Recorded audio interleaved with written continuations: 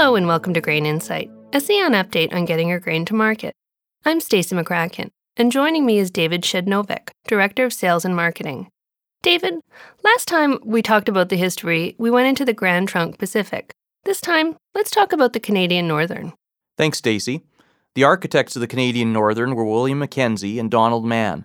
While the Canadian Northern was only incorporated in 1899, it truly had its beginnings in the 1880s, when a number of independent lines were being built as alternatives in Manitoba to the Canadian Pacific, with the strong support of the provincial government of Manitoba in the form of loans and other guarantees.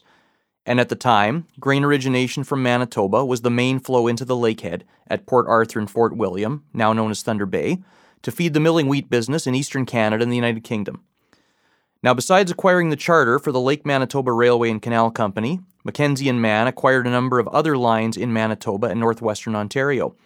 Starting out with less than 100 miles of track, they then began building out their network, which included a new competitive route to the Lakehead running south of Lake of the Woods.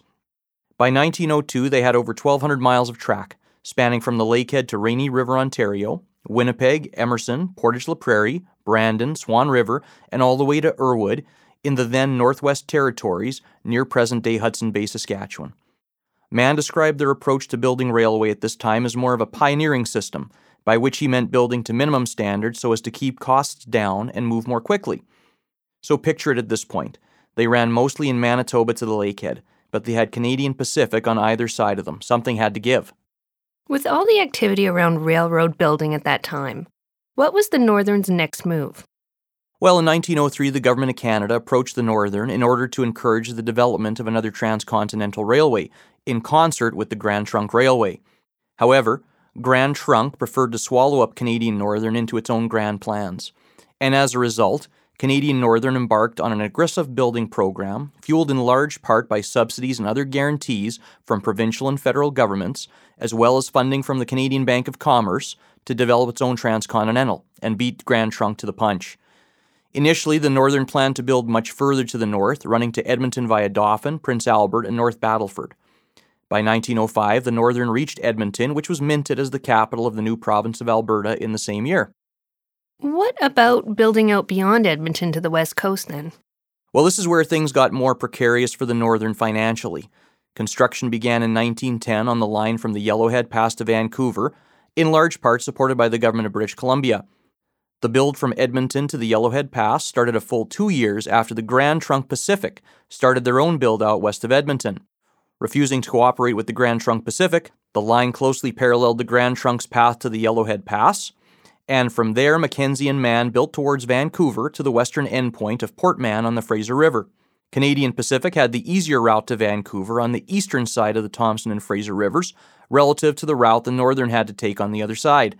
Not cheap to build, and no room for the pioneering system of railroad construction, but the routes of the Canadian Northern and Canadian Pacific form the basis of the bidirectional running agreement between CN and CP of today through the Fraser Canyon down to Vancouver, maximizing the efficiency of this section of track through the mountains. The last spike, joining the western portions of construction, was driven in 1911 at Basque, just west of Kamloops, and the Transcon was completed in 1916. Interesting. So what was the fate of the Canadian Northern? Well, the completion of the Transcontinental Railroad of the Northern coincided with World War I, and not surprisingly, capital got tight at this time. The Canadian Northern was highly indebted to banks and governments alike, due in part to the high cost of building out the Transcontinental. The Northern approached the federal government in 1917 for additional support, and the government stepped in and took it over. Mackenzie and Mann, who were knighted for their efforts in 1911 with the Canadian Northern, resigned as members of the board of directors just 7 years later.